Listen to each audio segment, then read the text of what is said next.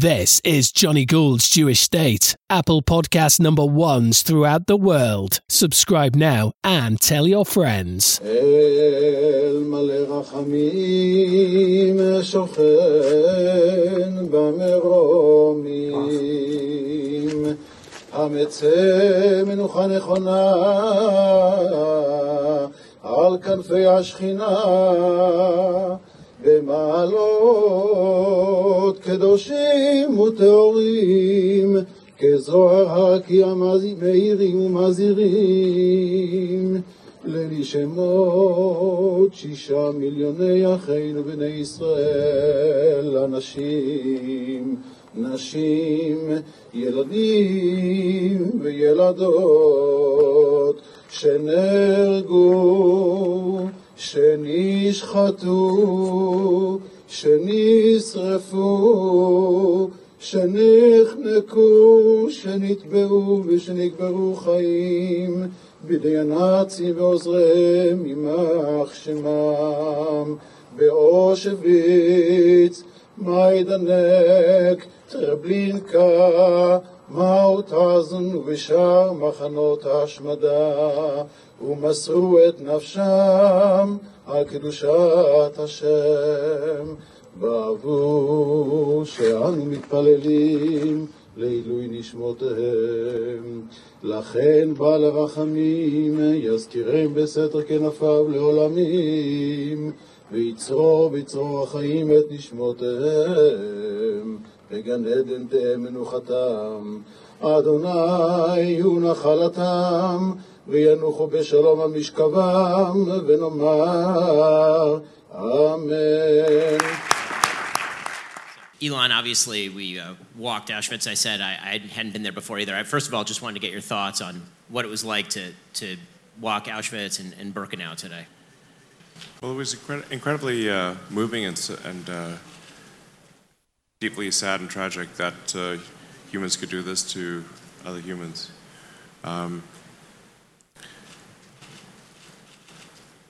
It's good to have the memorial, as the plaque says, so that it never happens again.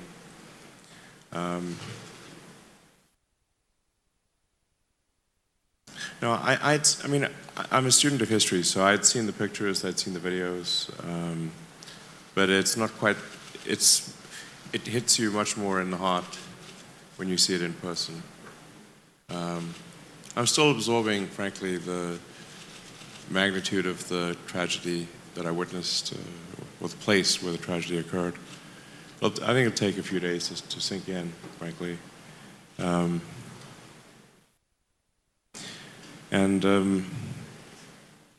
As was mentioned, if there'd been social media, I think it wouldn't have been impossible to hide.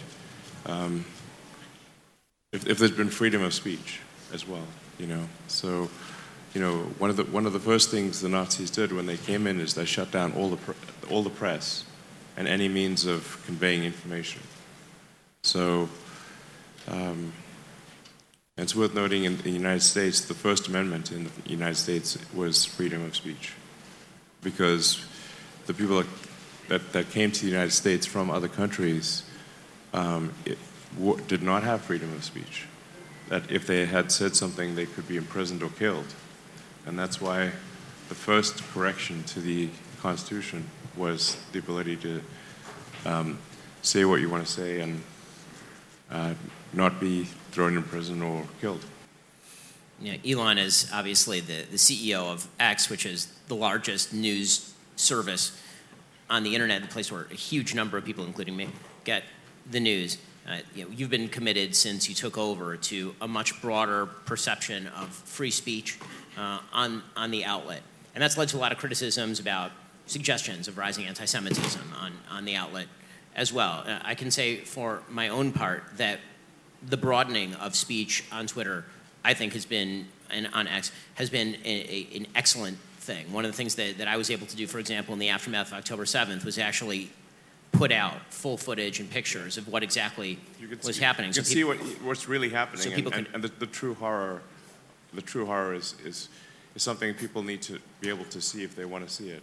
And the community notes feature has allowed for people to, even when things that are false are put up that used to maybe pass in real time, now you can correct all of that. How do you balance the necessity for free speech with all these critiques about, what is hate speech, what is anti-Semitism, and how do you balance that?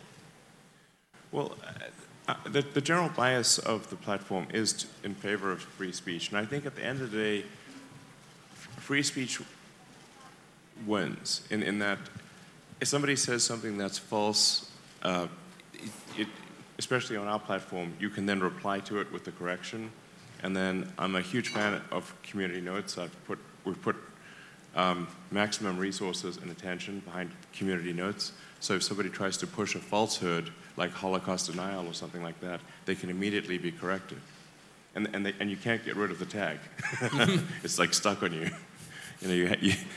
So I think it's, and the overarching goal for the X platform is to be the best source of truth in the world. So now, one can. It's difficult to get to perfect truth, and sometimes people have different interpretations of truth.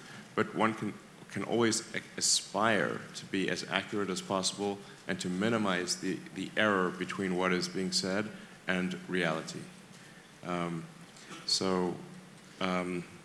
Relentless pursuit of the truth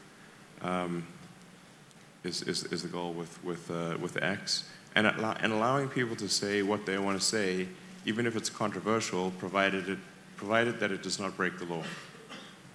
I think that's the right thing to do. And setting the new standard for the town square, as I say, has allowed for more speech and more availability of information than ever before, certainly on the platform. And you recently didn't just go here. Obviously, after October 7th, you went to Israel and you saw the wages of horrific anti-Semitism in the various kibbutzim and moshavim. I saw all the videos. I saw a lot of video. Yeah. Yeah. It was shocking to see. I think maybe the most shocking thing was to see the delight in killing innocent people, like the delight in killing kids and defenseless women and men, and there was no remorse. Quite the opposite. I mean, that requires a level of indoctrination that is extremely intense. So I think that to solve that, you have to address the source of the indoctrination. Because no one should ever be glad about killing some child. I know enormous number of Jews, myself included, are very moved that you continue to wear the necklace in remembrance of the hostages. Still have it. So I want to thank you for that, obviously, because raising the profile of the fact there's still dozens of men, women, and children. Many. I checked before I came. So many hostages. I hope they're alive. I hope they come back. So let's talk about the uptick in anti-Semitism more broadly. One of the things that's been hard to watch as a Jew, but also just as an American and a Westerner, has been the radical upsurge in anti-Semitic activity, just generally, anti-Semitic sentiment, appallingly, after October 7th. It's been astonishing, actually. Yes, and I must admit to being somewhat, frankly, naive about this. In the circles that I move, I see almost no anti-Semitism. And there's this old joke, I've got like this one Jewish friend. No, I have like 2/3 of my friends are Jewish, okay? I have twice as many Jewish friends as non-Jewish friends. I'm like Jewish by association. I'm aspirationally Jewish.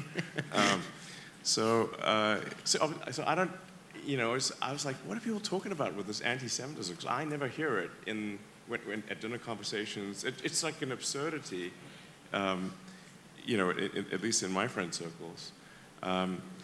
But when, looking at the pro-Hamas rallies in vast numbers that took place in almost every major city in the West, blew my mind. And including on the elite college campuses that are supposed to be, if you're an elite college campus, you're supposed to be enlightened. You're not supposed to be fostering hate. And yet you had these pro-Hamas demonstrations at Harvard, Yale, including at Penn. I went to UPenn, at Penn, and I was like, this is unbelievable. I mean, there's a poll recently from Harvard-Harris showing that some 67% of people aged 18 to 24 said that the Jews were an oppressor class, which, in America, Jews represent approximately 7 million Jews in the United States out of 330 million Americans, tiny percentage of the population. But that ideology, that the Jews are an oppressor class, matches up very nicely and very closely with what is a conspiracy theory. At root, anti-Semitism is a conspiracy theory, and it's a conspiracy theory about power. And if you read Nazi literature, the Nazis literally promoted the idea that Jews were, of course, this small caste of people who were running all of the major industries, who were standing behind all world power. Hitler's suggestion is that it was world Jewry that stood behind Germany's loss in World War I, and then the Allies' unwillingness to make a deal with Germany prior to World War II. And that theory of power and group identity is really ugly, and we see echoes of it today. I mean, the diversity, equity, and inclusion ideology that basically suggests that all of society is a vast pyramid of group identity, and that at the very top are the people who are successful, and that those people are exploiting everybody else. And we can tell who's successful by their group identity, not by their level of success, by their group identity. Yes. That matches up incredibly. It syncs up almost a Venn diagram circle with anti-Semitism. Absolutely. The diversity and equity inclusion, you should always be wary of any name that sounds like it could come out of a George Orwell book. Okay? That's never a good sign. Because it sounds like, sure, diversity, equity, inclusion, these all sound like nice words, but what it really means is discrimination on the basis of race, sex, and sexual orientation, and it's against merit, and thus I think is fundamentally anti-Semitic. So, I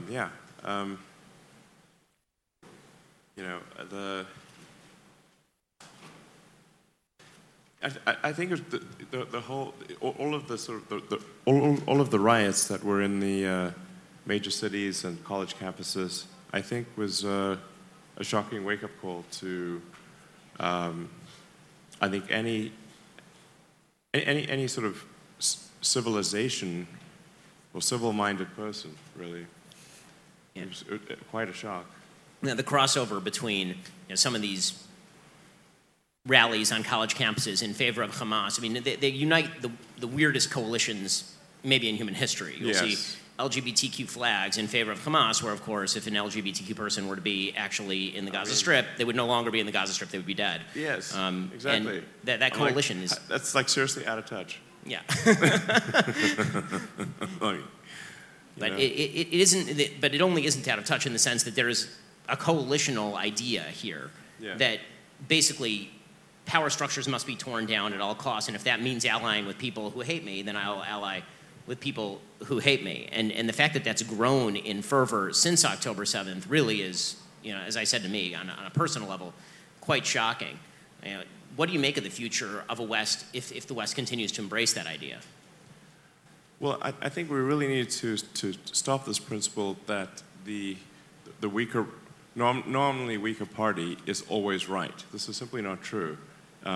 If you are, in quotes, oppressed or the weaker party, it doesn't mean you're right.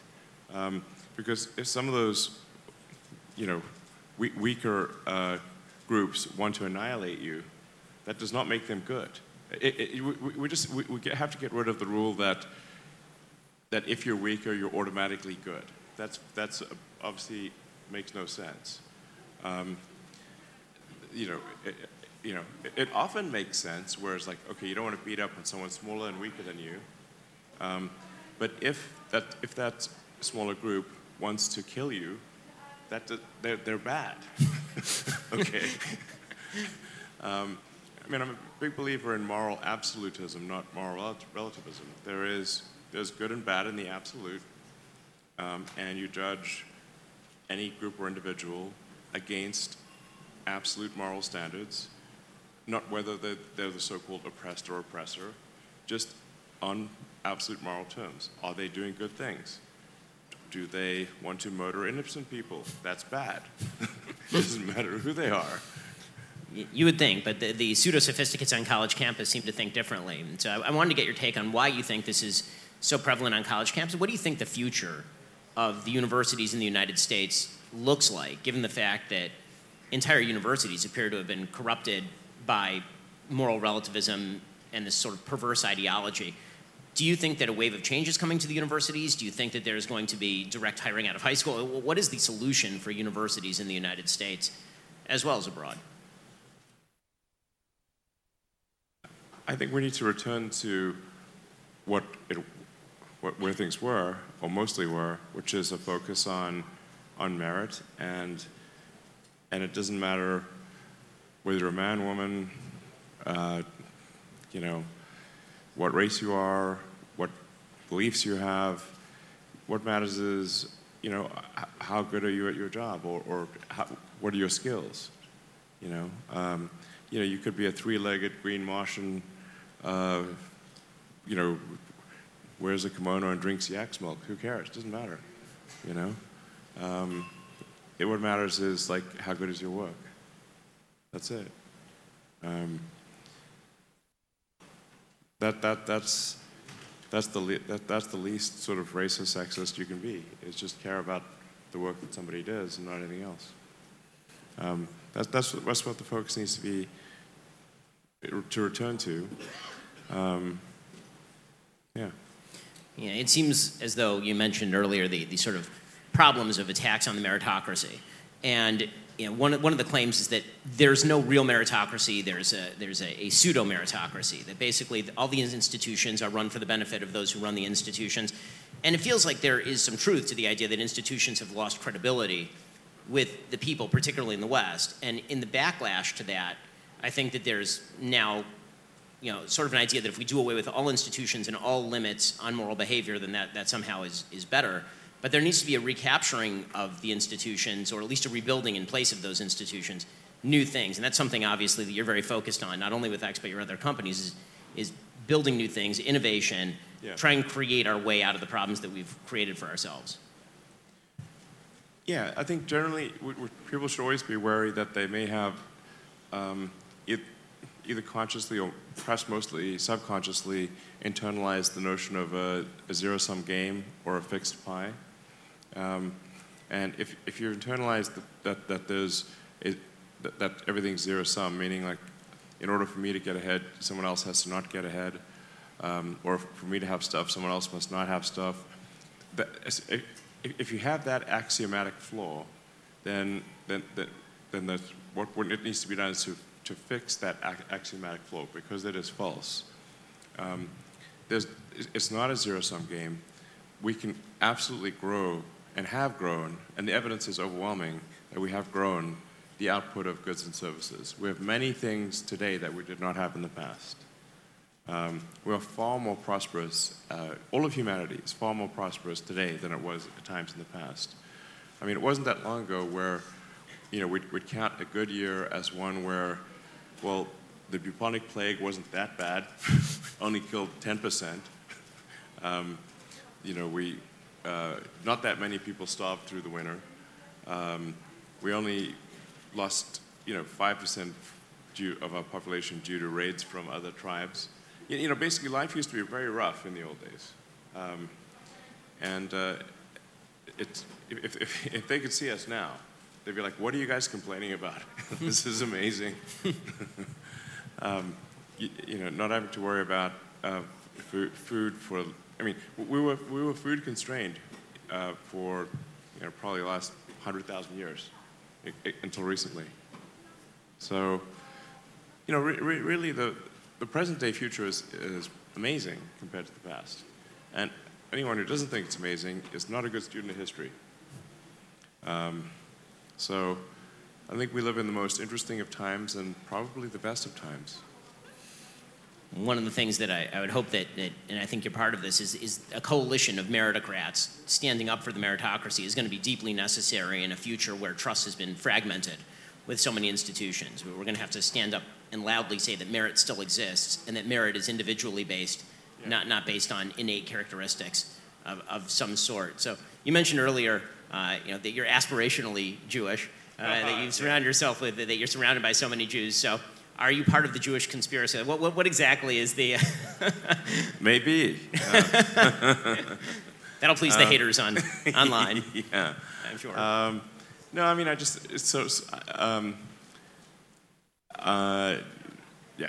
grew up around a lot of Jewish people. I went to Hebrew preschool, Rachel Spiro in South Africa. My name is very Jewish. I will tell you that for the past 10 years, people have assumed in my community that you were Jewish until I informed them otherwise. Yeah. Elon is a pretty Jewish name. He's super Jewish. Yeah. And then I went to Israel when I was 13. Visited Masada. I'm certainly checking the boxes on a lot of things. Like I said, most of my friends are Jewish, just worked out that way. So sometimes I guess maybe I forget. Am I Jewish? I'm Jewish. Aspirationally Jewish. So, when you hear critiques about X, right, about the amount of anti-Semitism on X, what are the metrics that you're seeing from the inside about the amount of anti-Semitism or quote-unquote hate speech, because it's always a vaguely defined term, hate speech, on your platform? Yeah, I mean, the outside audits that we've had done, at least the ones that we've had done, show that there was the least amount of anti-Semitism on X. If you look at all the other social, it's never going to be zero. If you've got 600 million people on a platform, expecting it to be anything to be zero is extremely unlikely because you've got 600 million people on a platform. But when they compare us to Instagram, TikTok, TikTok's actually got a lot of anti-Semitism. TikTok is pretty terrifying. If people have not checked out TikTok, I mean, the algorithm is absolutely pushing you toward pro-Hamas material. Yes, it is. I believe we have TikTok has like 5 times the amount of anti-Semitism per post than we do. So it's not, like I said, it's not going to be zero. But to the best of our knowledge, it has the least amount of anti-Semitism of any platform. Legacy media has spent an awful lot of ink on you. There's been a lot of attempts to paint you as anti-Semitic or paint X as anti-Semitic. Where do you think that's coming from? Why does the legacy media seem to have you, particularly in the last year and a half, in the crosshairs so much?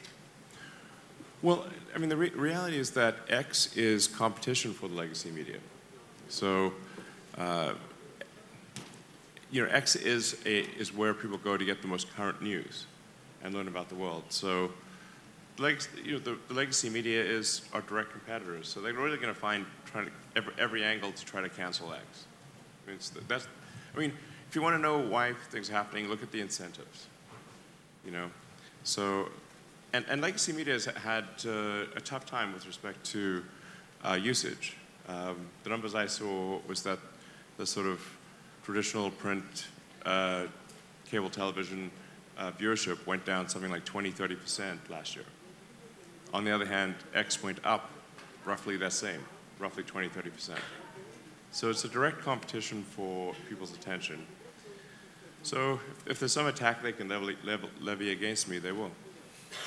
It seems as though one of the other matters is not just direct competition between the media and X, but also that the legacy media for most of my life, up until the past 15 years, performed what they saw as a gatekeeping function. They were the ones who got to define the narrative. They were the ones who got to determine what was appropriate news and what was inappropriate news. And then even after social media arose, in the early days, there was this sort of the sort of things that you articulate were actually articulated by virtually all the social media heads. Mark Zuckerberg used to say the kinds of things that you say. Jack Dorsey used to say the kinds of things that you said.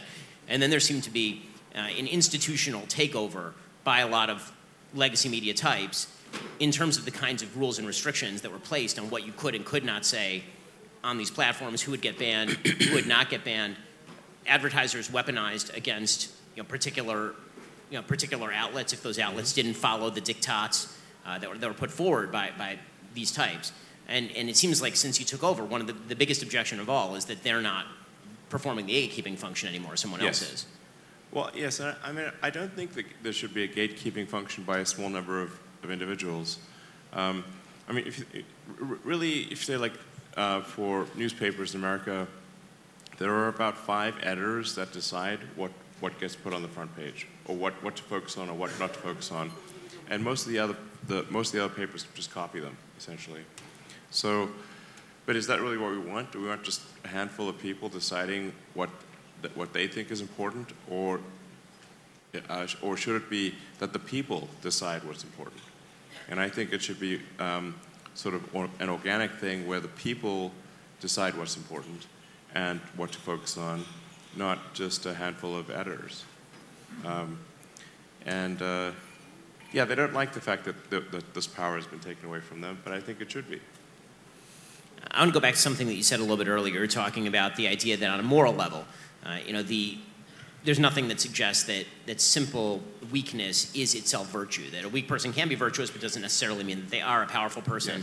Yes. Can be, the victimizer, but doesn't necessarily mean that they are. That logic carried forward, particularly to what's going on in Israel right now, has been, in my opinion, entirely pernicious and wrong. There's this idea that because Israel is a powerful, militarily sophisticated country that is doing its best to limit civilian casualties in one of the most population-dense areas of the world, in which you have terrorists who are honeycombed throughout every aspect of society, building literally hundreds of miles of tunnels, the entire London subway system worth of tunnels underneath the ground, that somehow, Israel targeting those systems and killing a lot of people, because when you kill terrorists, unfortunately, and they're embedded among civilians, it's terrible and it's horrifying, but every one of those deaths is on the terrorist group that embeds itself with civilians.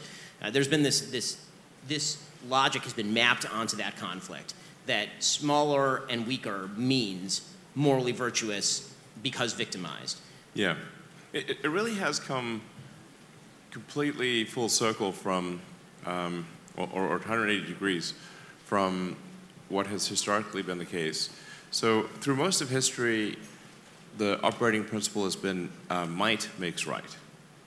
So, yeah, for really up until modern times, might makes right was if you were stronger, you were right.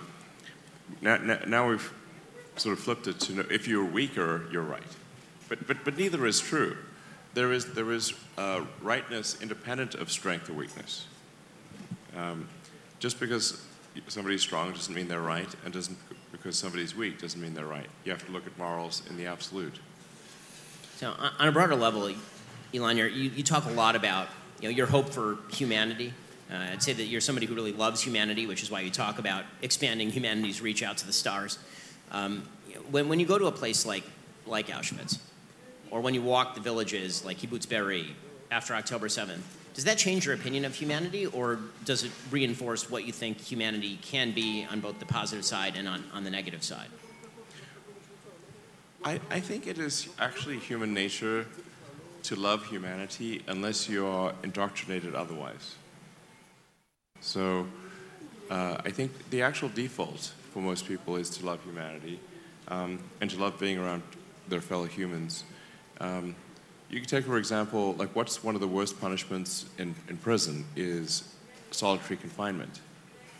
And all solitary confinement means is that you don't get to hang out with the other prisoners, which might not be the best group of people to hang out with.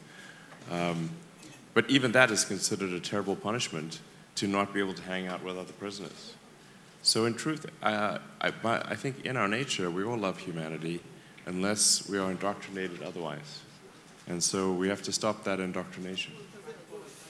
So how do you think that people ought to pursue that? Because obviously we have seen indoctrination at a wide variety of levels, ranging from sort of soft indoctrination in various schools in the West to very, very hard indoctrination that you see in, for example, the Gaza Strip, where kids are literally, unfortunately, at very young ages, they have graduation ceremonies that we've seen tapes of where they're reenacting kidnapping of Israeli soldiers or killing of Israeli soldiers, for example. That fundamentally has to be addressed, or there will not be peace.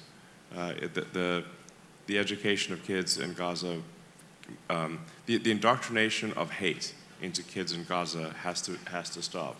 So when I was in Israel, I was like, that was my top recommendation, is like, you've got to make sure, I understand the need for this to invade Gaza, and unfortunately some innocent people will die. There's no way around it.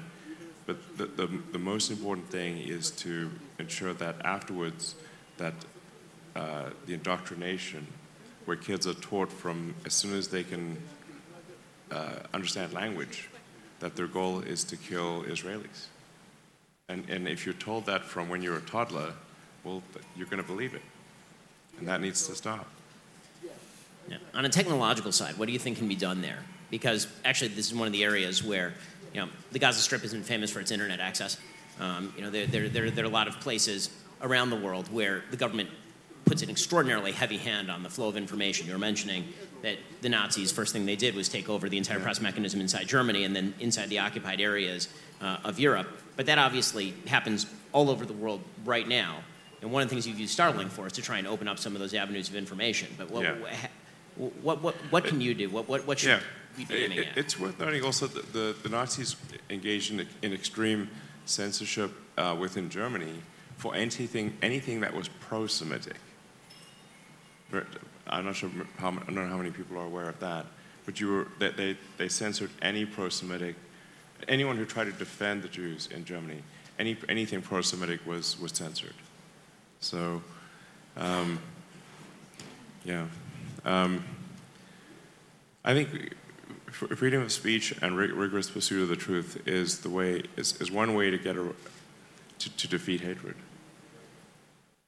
When I look at the United States, maybe the way. Yeah. Well, when I look at the United States, one of the things that seems to be breaking down, and the first element historically, maybe the last element of a society in a state of mental decline, is a vast outbreak of anti-Semitism. This is what was happening in not only Nazi Germany, but historically, countries that are in a state of decline tend to have wild outbreaks of anti-Semitism.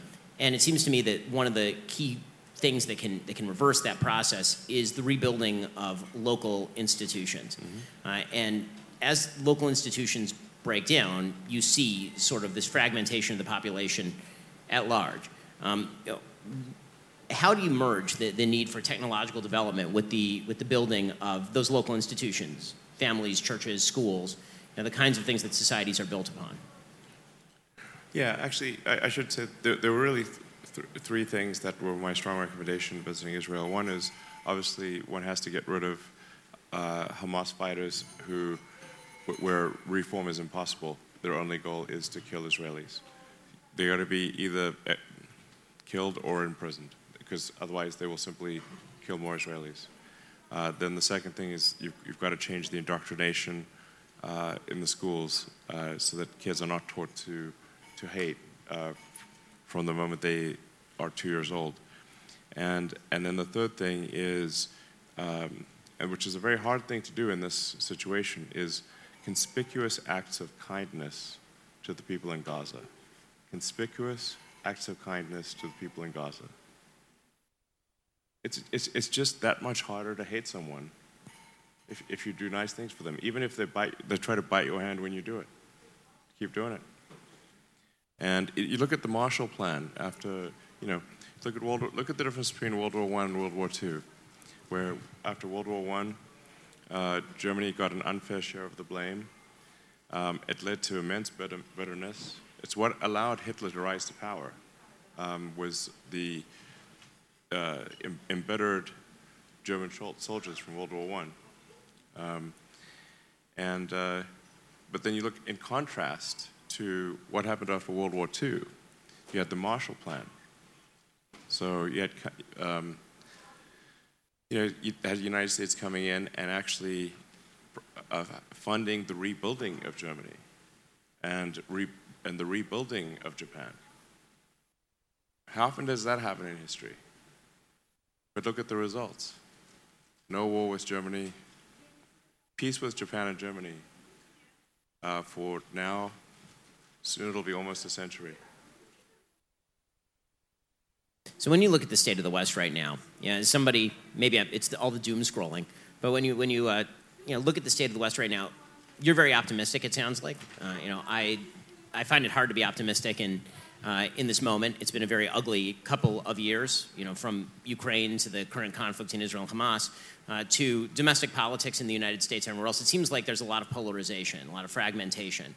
What do you think is the future of the West? Can we come together around any sense of shared common values, especially given the fact that everybody is kind of drinking from the fire hose of information? One of the downsides the upside of information is the availability. The downside is, choice paralysis and overload. I mean, you can definitely get information overload. There's so much information coming at you these days because you can get all the world's information in real time, and it's impossible for one human to digest all that.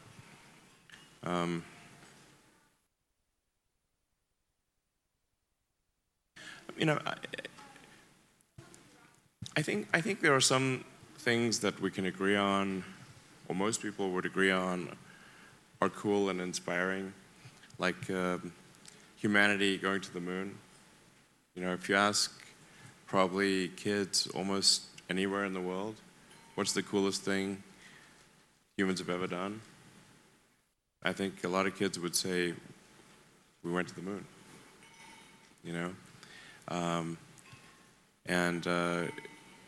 So I think we want to continue that spirit of exploration.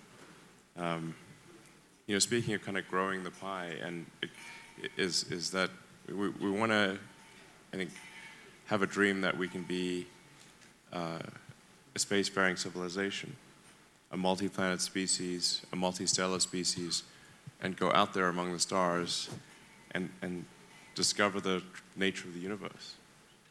That we can collectively seek greater enlightenment to better understand this incredible universe we live in. I find that very compelling. I think most people would find that very compelling.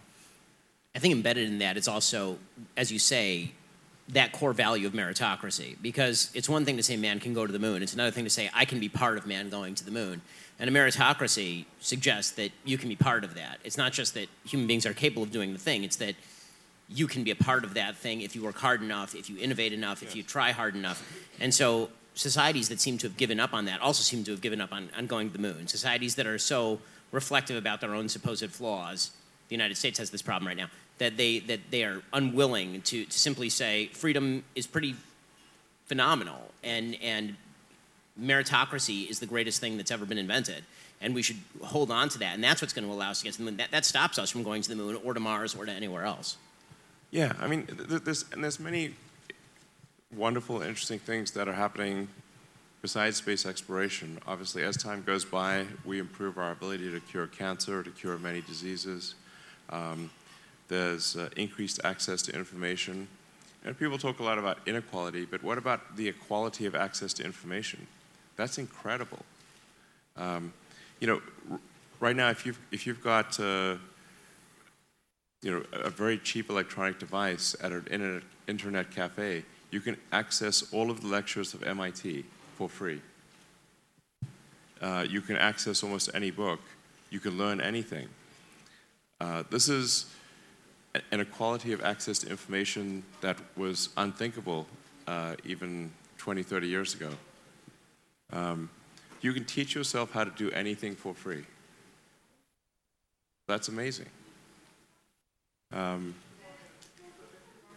Maybe there's too much focus on the things that are unequal, but we forget about the things that are equal and that have improved inequality so much, like access to information.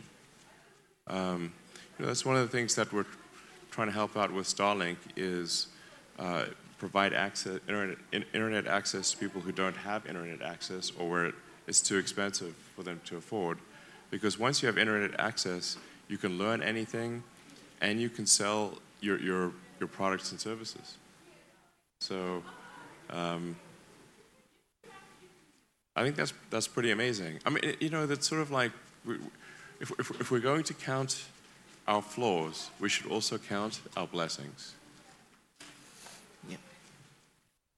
One of the things that I think is amazing about what you've been doing, Elon, is that it's not just the business side of you that's important. Obviously, you've become this unbelievably large figure looming in the public imagination, and that means that when you tweet, it has impact that is very large. How do you decide when to tweet? Sometimes it's memory, sometimes it's joking, sometimes it's these long thought out posts. How do you decide when to tweet? How do you inform yourself on the topics that you're tweeting about? Well, I do post a lot on the X platform. Sometimes 100 times a day. So once in a while I'll do something dumb, for sure. But I really, I try to say things that I think are interesting or funny. I mean, there must be some reason why 169 million people follow me. I guess. I don't know. I must be keeping them amused in some way. So amuse, entertain, have opinions on something. Sometimes they're wrong, sometimes they're right. And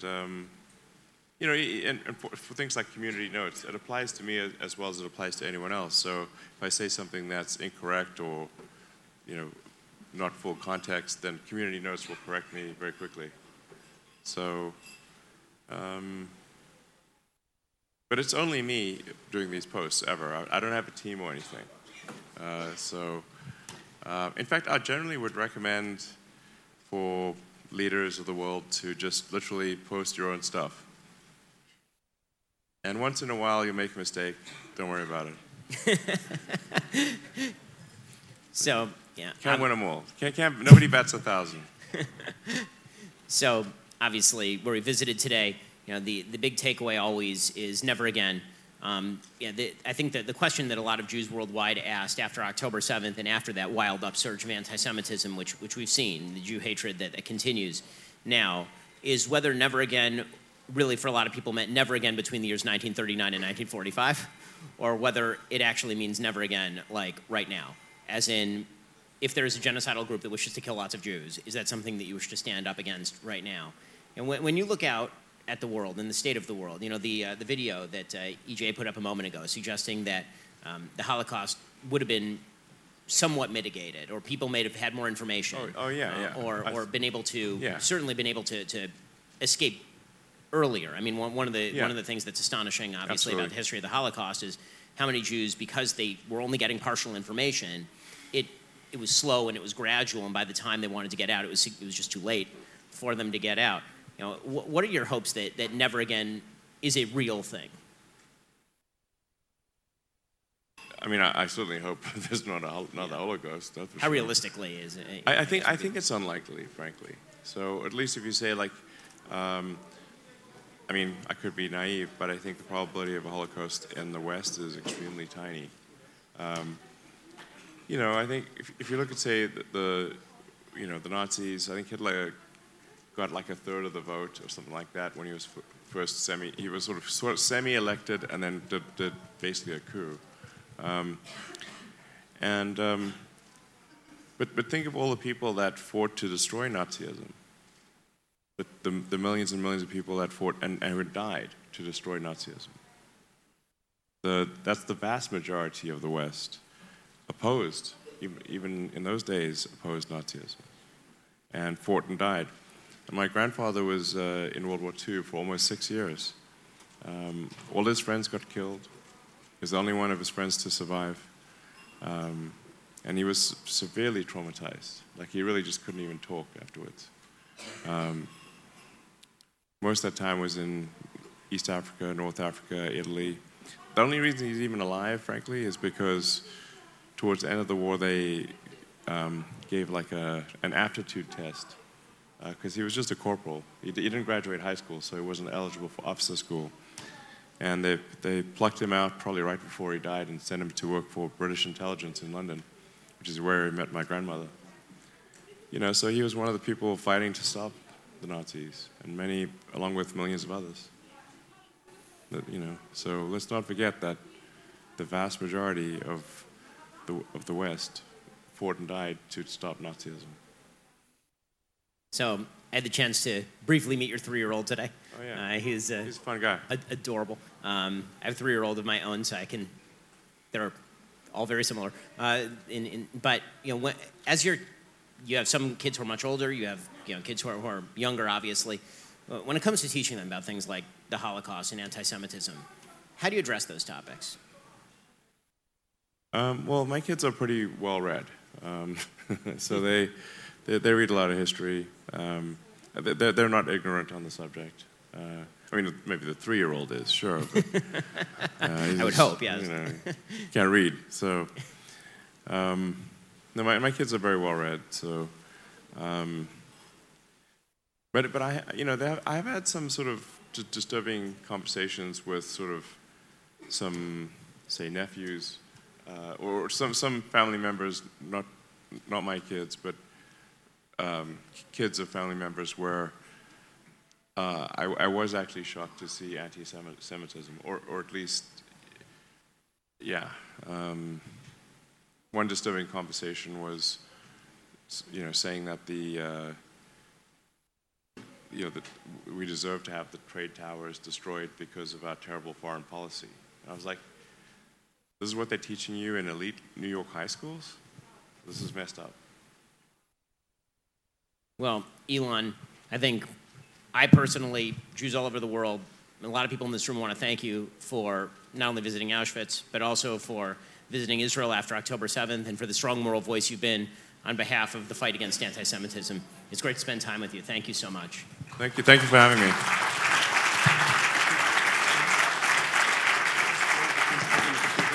If you like Johnny's regular podcasts, think about making a donation at either patreon.com/Johnny Gould or buy him a coffee. He loves coffee at ko-fi.com/Johnny Gould. ko-fi.com/Johnny Gould.